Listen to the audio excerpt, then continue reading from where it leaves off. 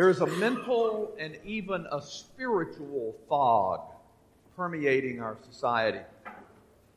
Social media flood us with divisive issues and poorly formed opinions. Far too many people speak more quickly and more often than they listen. And huge things are at stake. Issues that touch our security, others that go to the core of the definition and meaning of human life. And we find ourselves debating what's right or wrong, good or bad, false or true. Who are we to listen to? Who are we to trust? Today's scriptures help us with these questions. We start with Peter. Peter's prominence among the apostles is obvious. As the book of Acts unfolds, Peter is the spokesman. Peter is the one whose very presence verifies the gift of the Holy Spirit as the Christian faith begins to extend from Jerusalem to Samaria to the world of the Gentiles, just as Jesus had said. The church is being extended by Peter. The gospel today gives us this story of Jesus affirming Peter 3 times. Surely, for each one of Peter's 3 denials, each time that Peter had said, "I do not know the man," Jesus says, "Peter, do you love me?" And each time Peter humbly and tenderly tells Jesus, "You know I love you." Jesus tells Peter, "Feed my sheep." There are numerous biblical themes converging here. Earlier in John's Gospel, Jesus refers to those who follow him as his sheep. "My sheep hear my voice, and I know them, and they follow me." When we embrace our baptism, when we own the name of Christian, we are among those that Jesus calls my sheep. So going back to the opening observation and questions, how are we to hear the voice of Jesus? As the issues of our world whirl around us with a whole cacophony of voices trying to tell us, think this, do that, be for this, be against that, we need to be able to hear the voice of the Good Shepherd. So how do we recognize Jesus' voice? There are many people who claim they speak for Jesus, and they disagree with each other. Who are we to trust?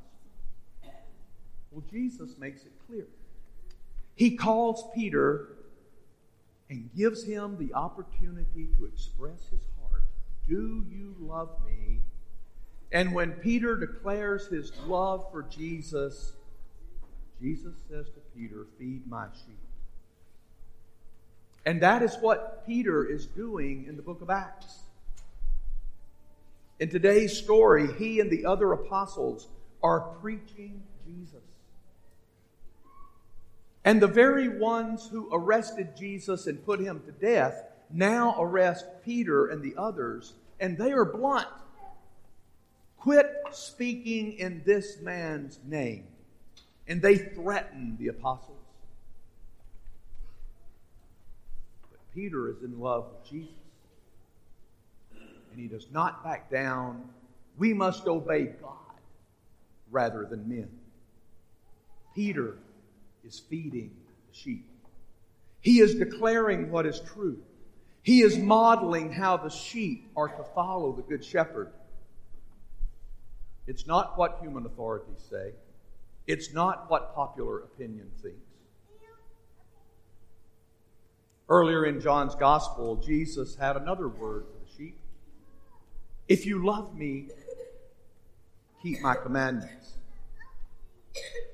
How do we know what Jesus commands? how do we know what to obey? For almost 2,000 years, the rule of faith, initiated and confirmed by Peter and the other apostles, has formed and guided Catholic belief and practice.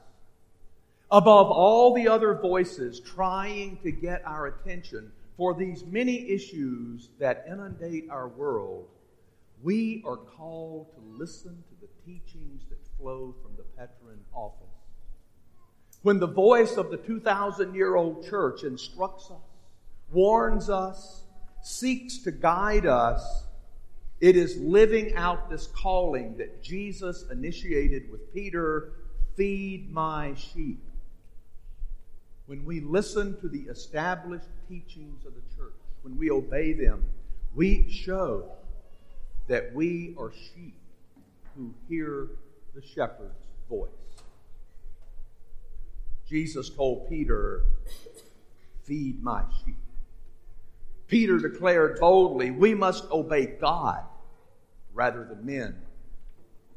Jesus tells all of us, if you love me, keep my commandments.